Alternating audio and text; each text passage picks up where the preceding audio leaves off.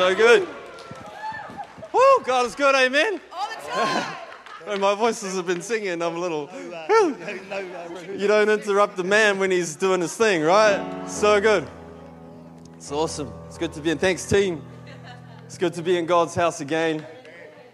So good. I had a couple of words for a few people here. It's this guy down here with a hat on. I couldn't see you from over there, but I think that is Monique and Chris. Chris, I just felt like that God wants to unlock you, bro. I felt like, I don't know, I don't want to put anything on you that's condemning, but I felt like God's saying, man, I'm going to unlock you by the power of the Holy Spirit. Like you've been locked up, you feel like you've been locked up, God's going to unlock you and you're going to be broken free in Jesus' name right now. Pray for you, mate. And I had another word for a lady. I'm actually just going to come down for a second because there's someone I just want to pray for.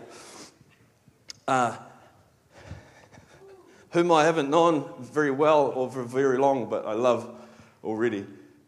It was this lady down here, this beautiful lady right here. Can I? Yeah. I don't know. Can you just stand up for a minute? I just want to pray for you because I just saw God's Spirit on you, and I just feel like He wants to come right now, and He just wants to do something in your life. I don't know what that is, but I felt like He's saying, "Man, you're like my woman. You're a beautiful woman, and God loves you and cares for you. He knows about you, and He just wants to encourage you this morning." So just God bless you today in Jesus' name. Holy Spirit, just fill her, Lord, afresh, Lord, right now, Lord.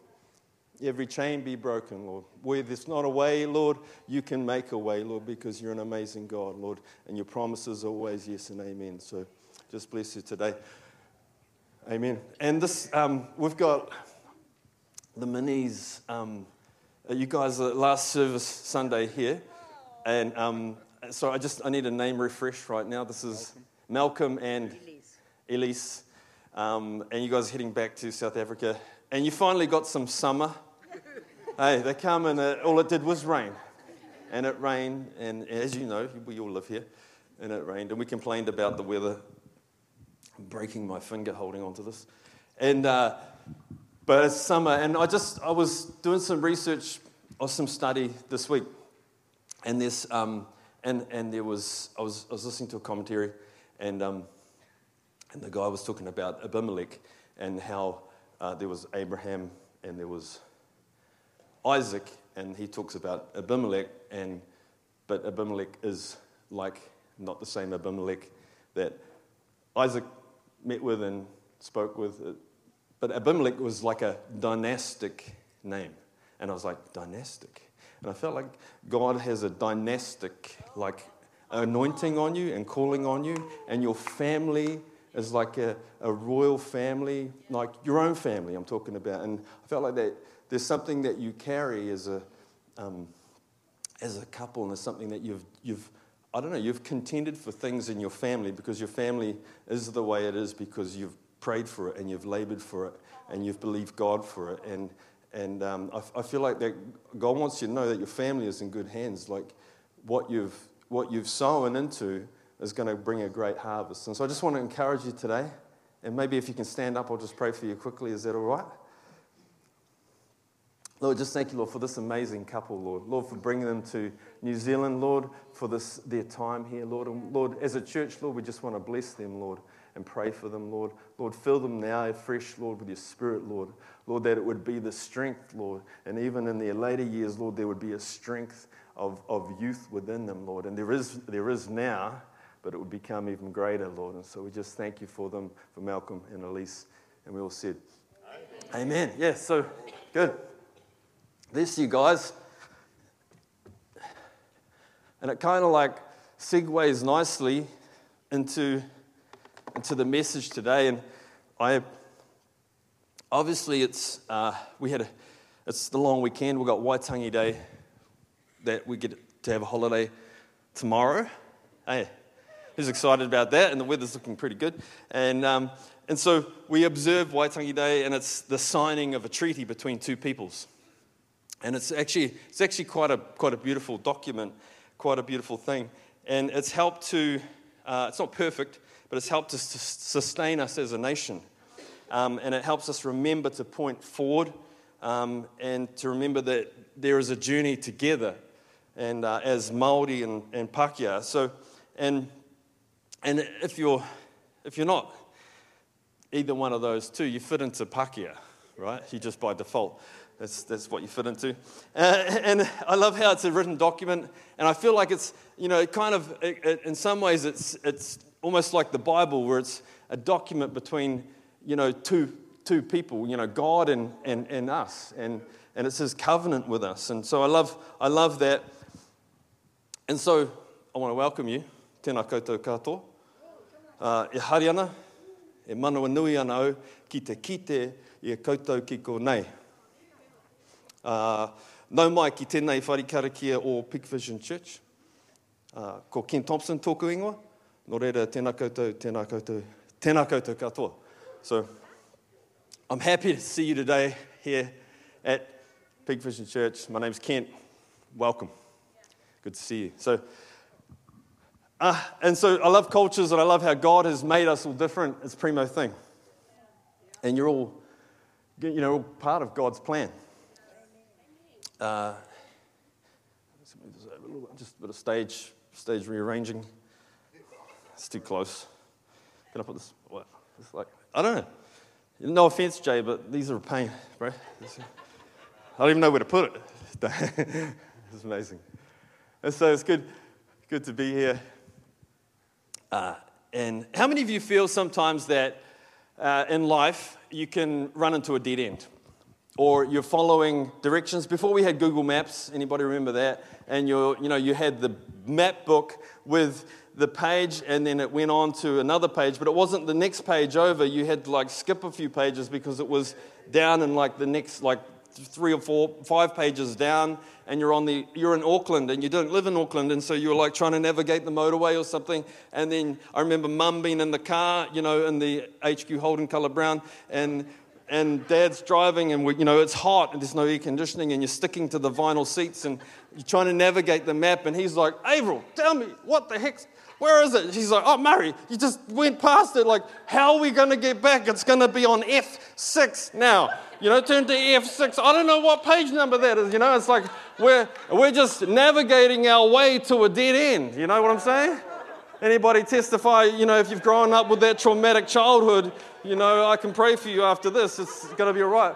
But we're navigating our way to a dead end, and we don't know where we're going. And sometimes, and even in light of the past recently, we've been navigating our way maybe into a dead end.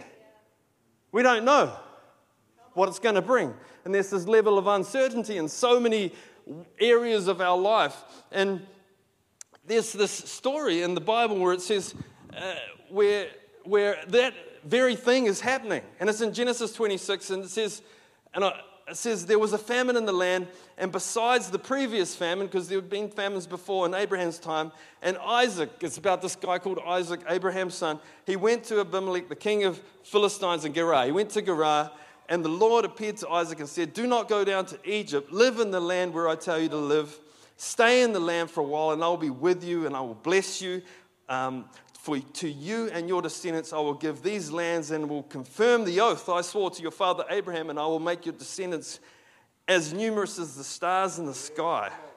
It's a whole lot of kids right there. And I will give them, and his wife's like, holy, Lord. And I'll give them all these lands, and through your offspring all the nations of the earth will be blessed, because Abraham, your father, obeyed me, and I did everything I required of him, keeping my commands, my decrees, my instructions. So Isaac stayed in the land. He stayed in Gerar. And so I feel like, this to add some just to point out the obvious, there was a famine in the land, and God says, stay in the land and sow in the land. Stay in the land and sow in the land, even though there's going to be a famine. Now, the done thing to do, and this is what Abraham did, is he went down to Egypt when there was a famine. And the Nile overflows there, and there's usually enough, and there's usually plenty in Egypt. And God says, don't go down there. I'm going to provide another way.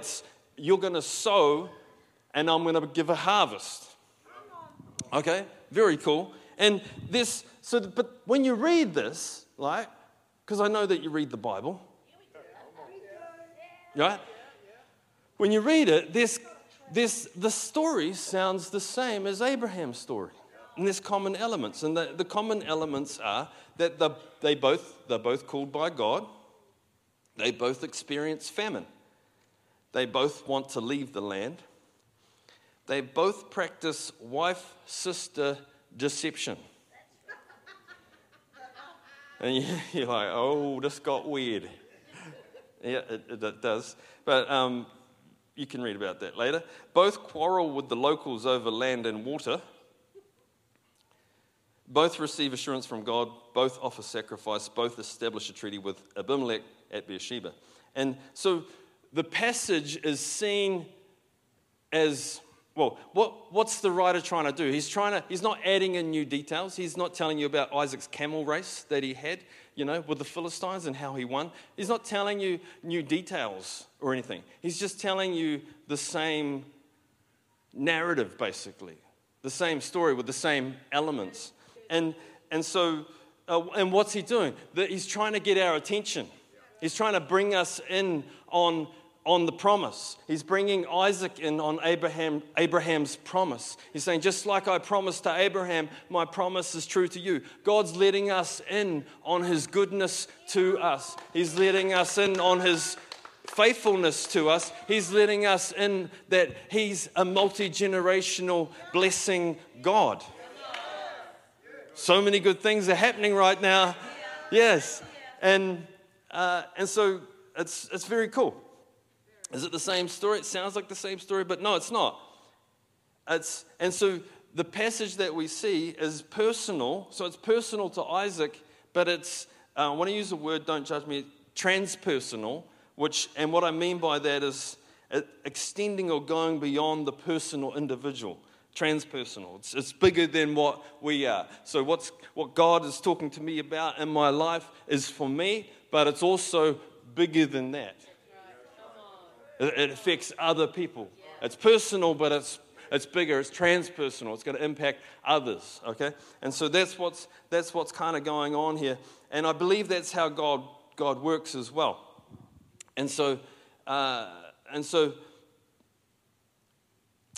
that's he says, because Isaac is seen entering into the story of God and the story of Abraham, it's bigger than we think. It's bigger than Isaac realizes. It's transpersonal. And he said, because he says in verse 3, I will be with you and I will bless you and establish the oath. And so he's part of the promise.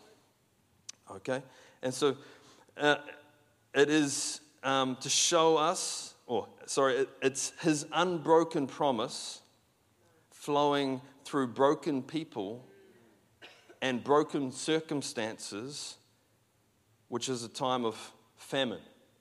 And even in Isaac's time of failure, God still shows his unbroken promise flowing through broken people and a broken circumstance and even famine and failure. And so there are New Testament scriptures to highlight this promise or this idea that we have this treasure in jars of clay, in earthen vessels, right? To show that this all-surpassing power is from God and not from us. We are hard-pressed. We are hard-pressed on every side, but not crushed. We're perplexed, but we're not in despair. We're persecuted, but we're not abandoned. And we're struck down, but we're not destroyed. Okay, good New Testament scripture. Another one, no temptation. This is amplified, so it's a little bit louder. No temptation, regardless of its source, has overtaken or enticed you that is not common to human experience. So this idea that the elements can be common, but the way God navigates us through temptation or through difficult times, through dead-end roads, is personal. But yet, even if it's personal, it still becomes transpersonal. It still becomes bigger than us. So the problem that you're going through, the problem that you're facing, or the problem you've just faced, or the problem you're about to face, is as you get older, you realize that this is the vicious cycle. Yeah, and it is both going to be answered personally but also impact transpersonally. Okay? Cool. Yeah, I thought it was good. And so we'll carry on reading that verse. It's common, that it is not common, entice you, that is not common to human experience, nor is any temptation unusual or beyond human resistance. And we think, man, there are some unusual temptations going on out there. And God says, no, it's all happened before. It's not uncommon. And God is faithful to his word. He is compassionate and trustworthy, and he will not let you be tempted beyond your ability. Interesting thing about sin and temptation is it always tries to be unique. You know, it's like, oh, you're the only person like this. You're the only one like this. It's just got you, and it's got nobody else. And it's like God's going, no, I know about it. But along with the temptation, he has in the past and is now and will always, love the Amplified, provide the way out as well, so that you will be able to endure it without yielding and will overcome temptation with joy. There's a promise. There is a strong promise there. If you're struggling with something, if you're not getting through something, if you've got an addiction or a problem, God's saying, hey, that's common.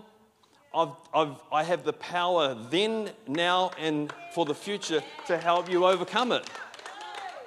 In actual fact, when we read that about the word, because one of the words that they use there is that temptation will seize you, and I was like, oh man, that's like seizing me. Actually, it's a little bit different to that.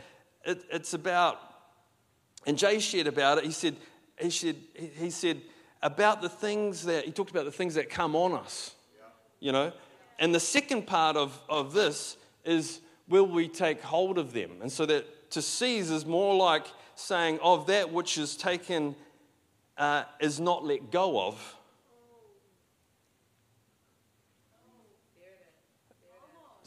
So the scripture's saying it's still your choice, bro. You know, if we had a New Zealand version of the Bible, the NZHB, that's what it would be. I'm reading from the NZHB. It's the New Zealand Holy Bible. It would be, it's still your choice, bro. You know. So it's transpersonal temptation. It's common to man, and the temptation may be transpersonal, but the way of escape is personal. And the solution to the famine for Isaac was personal in the way that God said, stay here. And so it can be different for each person, but yet it complements all of us. Helps all of us. And so the idea of God being personal and being like transpersonal, it helps us with protecting against two things. One is meism.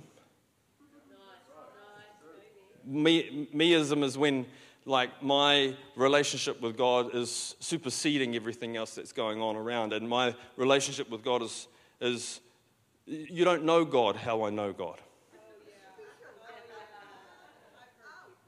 You know, and I've been fasting about this for weeks now. You know, and when I pray corporately, which is in a group, I use I and me, and not us and we. You can hear it in the language. So it's a meism. And meism people don't like big church or big gatherings because it can't be about them. I don't have enough say. I don't have enough influence. They don't like big church. I was just like, finally, I've found you. You little, I want to grab you by the neck.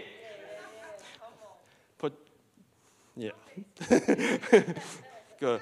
I'll tell you about it later, Jay, what I want to do about that thing. It's guy talk. And, so meism, and then the other one is deism, so deism, I had to write this down, emphasizes the concept of natural theology, that is God's existence is revealed through nature, that God doesn't really work in our individual life. It's just a clockwork machine that you set it and it goes. That's the other extreme, which is deism. It's very impersonal. God doesn't know the amount of hairs on your head. It becomes very impersonal and very kind of uncaring. And so, but obviously with big gatherings, you can feel alone. You can feel unseen. And so it can feel impersonal. So what do we do? We gather in small groups. What do? We gather with God alone. So it's not one or the other, it's both and. And you know what? Early Christians gathered in big groups until people started killing them. And they thought, okay, we'll just stop that for a bit.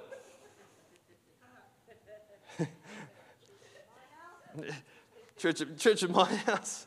But it's true. And I mean, we talk about it and it's kind of, we joke about it. But man, what a time to live in. That's crazy. Defending your faith to the point of death. I think there's a New Testament scripture that mentions that. You haven't even shed your blood yet. What are you complaining about? You know? So, mate. So there can be a danger of being lost in the crowd, and we don't want that either. So we can push against meism and deism, and you know this shows us that it's healthy to fight both of those. Yeah. And the famine is our launching pad, in actual fact. And so what to do when God leads us into famine? Learning to live with lack or a famine could be your future. Oh, mate, I'm writing that down, you know. Could be, and you say, Ken, is that even biblical? Come to church, is that even biblical? We're going to have a famine. It's going to be awesome. End times preacher, you know. Well, I don't know. You need to decide that. Go home and study it. No. So the Apostle Paul writes, he says, I've learned to live with a lot and I've learned to live with a little. Come on. I know what it is to be in need. I know what it is to have plenty. And I've learned the secret of being content in any and every situation, whether well-fed or hungry, whether living in plenty or in what? And then he says this, that we all love to quote. I can do all things through Christ who strengthens me. And we're talking about famine. We're talking about lack. Oh, yeah, there it is. Beautiful. So, yeah, it is biblical. And a good quote from Rose Grant, nothing worth having ever comes easy. Where are you? Where's she gone? Oh, over there. You on that side today? Yeah. There's too much freaky stuff on that side. It's actually your mum or someone else. So what do we do when God leads us into famine? What do? We stay in the land. Number one. The Lord appeared to Isaac, said, don't go down to Egypt. Live in the land where I tell you to live. Stay in the land for a while. And the easiest thing is to go, as I said, is to go to Egypt. Which kind of, in some ways, some Bible scholars would say that represents the world. Easiest thing. Because often we do that and we look for a way to figure out our problems and things like that, and then we talk to God about it. God's saying, hey, just listen to me, talk to me about it first. Seek me first, the kingdom of God. So God said, stay. Isaac obeyed. And this message might be not what you want to hear. You know, you might not want to hear this message. I might not want to preach the message to you. Having an arm wrestle with God.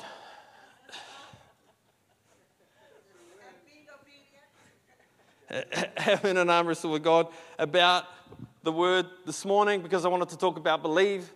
This is a message about believe because believe's our theme, and I've written an awesome message about believe, and it's so good. It's like a world-changing, world-class message. We'll speak it to you next week. It's going to be amazing. But God's saying, I've already given you the message to preach, so obey. Just letting you in on my world for a minute, because I know that it's personal for me, but it's transpersonal. It's going to help you as well, because you know what? What God said to you, you need to obey too. Oh, it's good. In the Greek, that means do what you're told.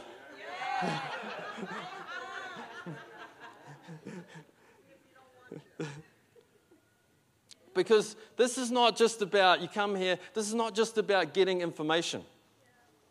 You know, we could print something off the internet, we could put it up on the screen, I can read it to you. Boring.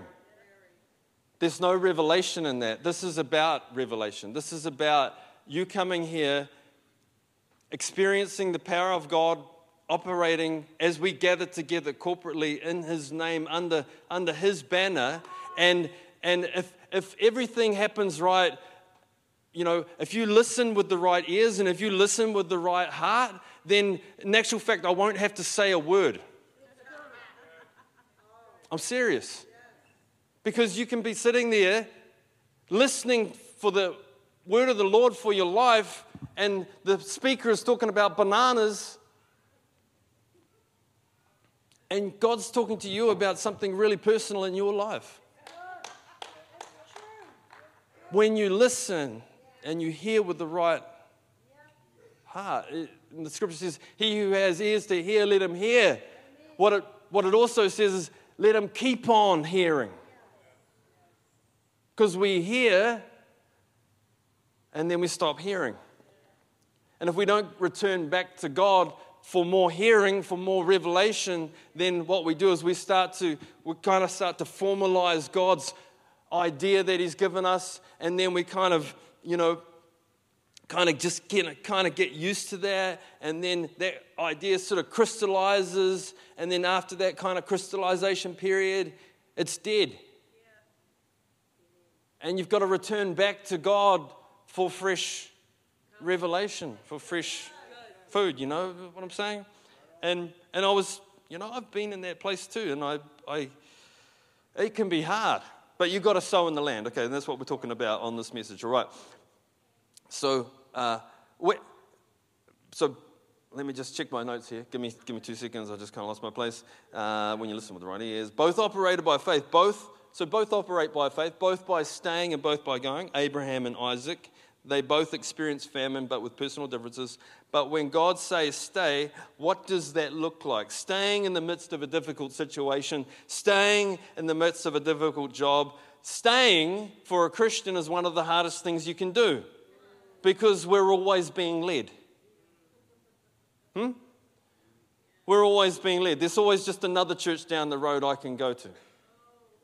Yeah, that's true. Yeah, I'm going there, people. Yeah, I'm sorry. Did your mum spank your bottom? Yep. Well, maybe that's what you're going to get today. I don't know. But we need the encouragement and we need the challenge. Because how can anyone get to know you when we constantly move around? We've got to dig in and sow into the land. That requires some hard work. It requires some commitment. And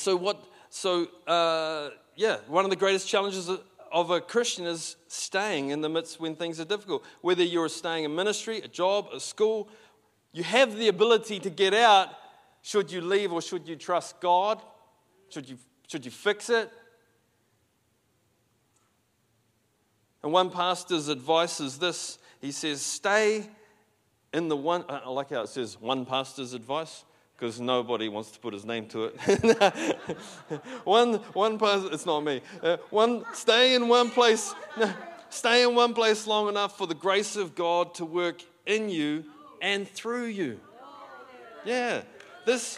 And he says, oh, okay, I thought that was that's good. Stay in one place long enough. He's got more to say. There's like a couple of paragraphs, so I'm going to read it. Stay in one place long enough for the grace of God to work in you and through you. This is leadership effectiveness, which is, here's some points, love to others, being a servant, courage to act in humility, to disciple others in the face of resistance. I like the context of that one. to disciple others in the face of resistance. The ability to command respect by maturity of life so others feel they are being led in a Christ-like direction. That's leadership effectiveness. So the conclusion, he says, the best way this kind of development takes place is by staying under one set of leaders to give them enough time to know you so that the obvious impossibilities of servant ministry in your own strength can be pointed out. And even that said, meism will take you on a ministry journey that will ruin your family's life. Because I've seen that happen. I've been in church long enough to know. 40 years. And he's like, "Whew, man, that fella is looking good." No. More or less. And,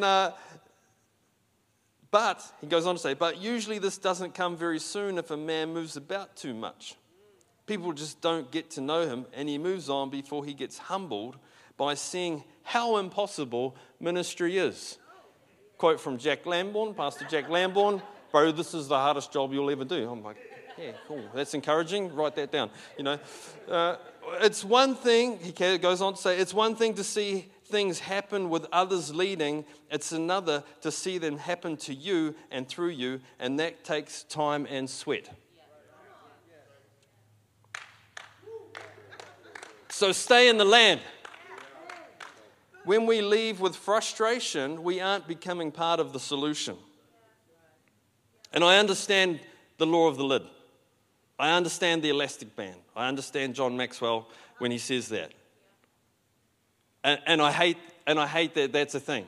And I don't want that to be a thing in our church ever, that there is a law of the lid. And I've been under ministry, leadership where there's the law of the lid operating, and it's true. And it's frustrating, but it does something for me, for you, for us. It's personal, but it's transpersonal. So the reason why I'm speaking to you today about this is because I've been a recipient of, I don't know if that's the right way to say that, that's how they say it in America. And so we've got a few American people. Hey, we're online also, which is really cool because we're live again, and we haven't been live for a while. And I forgot to make a shout out to you guys watching, so it's just like so good to see you right there watching. Recipient. I've been on the receiving end. I've been under leadership like that as well. So yeah, it's good. We got that one done. And so I said to Pani, I don't want to be a lid for people. You know? A lady come in, she said to me, "What's your vision, Pastor Kent?" And I'm like, actually, you know what? This was a while back. I have a vision. I have a vision for the church. I have a love for the church. I think God's church is amazing. I think that we forget that it's His church. It's not my great idea. It's not our great idea. We're just servants in the body of Christ fulfilling our role. This is His church. It's His beautiful body that He died for and He laid His life down for. It's not man's idea. So just remember that. Just remember that when you start having a crack at the church. Ever had anyone had a crack at one of your kids? How do you feel about that, Dad? We're going downtown. To the woodshed. To the train station. Whatever it is for you.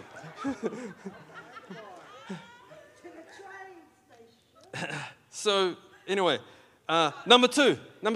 Trust in the Lord. And you're like, yeah, that's a boring point, Kent. Trust in the Lord. But when you're in a dead-end street and you have to sow, this is where trusting in the Lord is built. This is where faith arises, right? This is where it's tested. For the command to come alive, because it's a command, trust in the Lord. For the command to come alive, we need to see the opposite.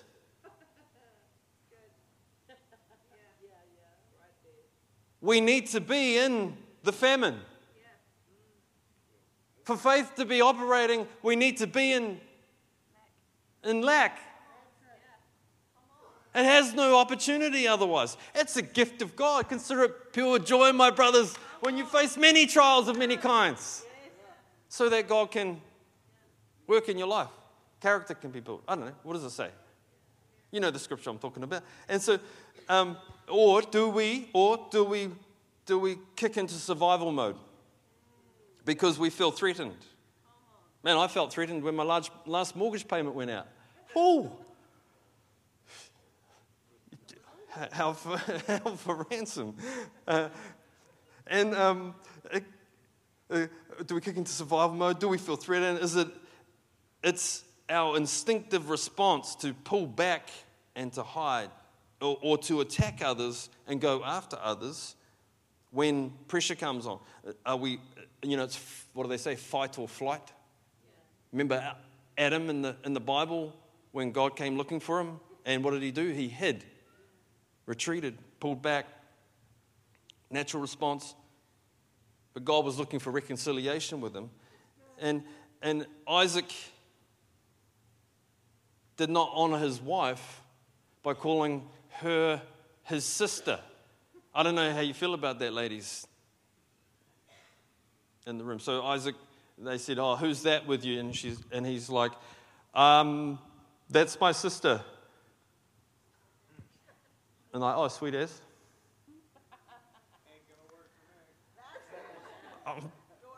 I know this is going really quiet right now. And then Abimelech is like looking out his window, and he sees Isaacing his sister. Laughing, it says, which is what Isaac means, I think. And so they're laughing. No, you touch it. And he's Isaacing with him. And he's like, "Whoa!"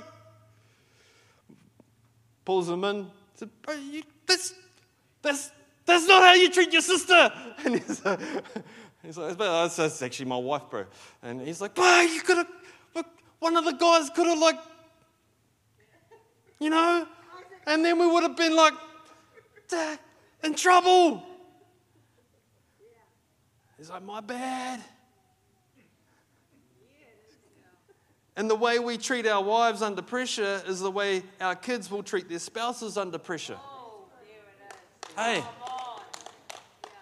how do you go when you're under pressure? Because trusting the Lord is when you're operating. Dum dum dum dum dum dum dum dum dum dum. Pressure. Not to be confused with stop, collaborate and listen. Kent is back with a brand new invention, something. Yeah. So. How are we going for time? Oh, I'm way over. It's time to finish. Okay, so we'll get the keys back up here. Our little screen up there is not working, so I didn't see the time. That's my excuse. So Isaac's job was to protect his wife at all costs, and he didn't do that. That's what I was talking about earlier with his failure.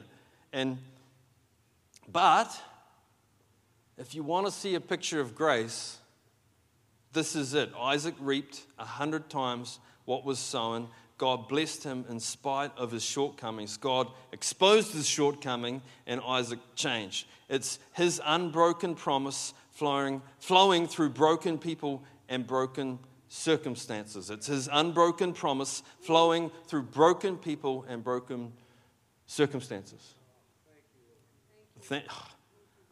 Yeah.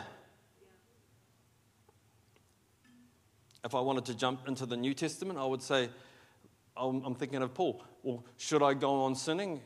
And Paul's like, no. Just to add that little context back in.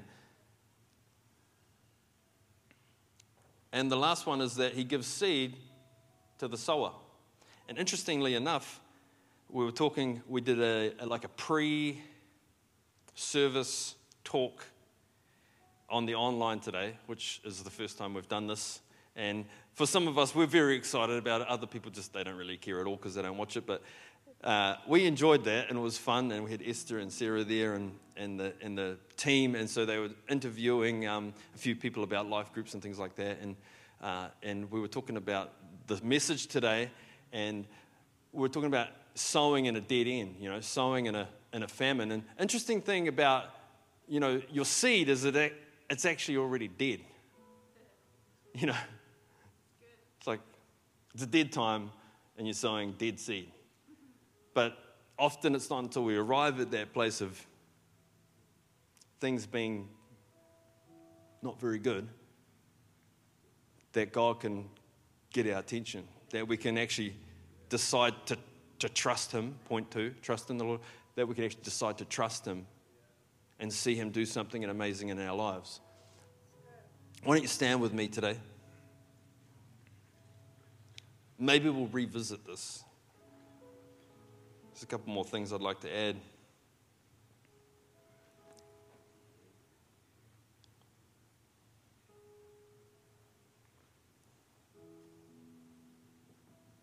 But I want to say this, when you connect the promise to the seed, all you will produce is the promise. So when you connect the promise or the seed to the promise, all you'll produce is the promise.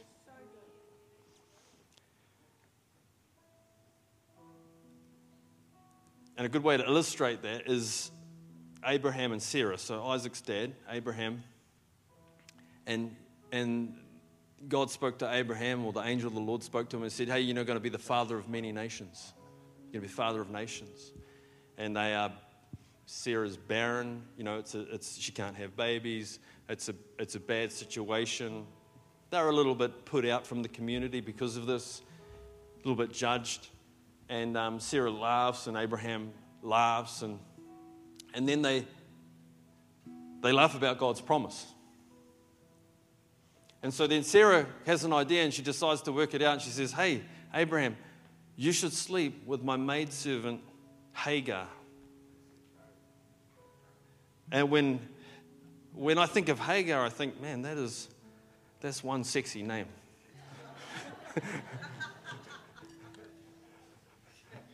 So I just couldn't resist that joke.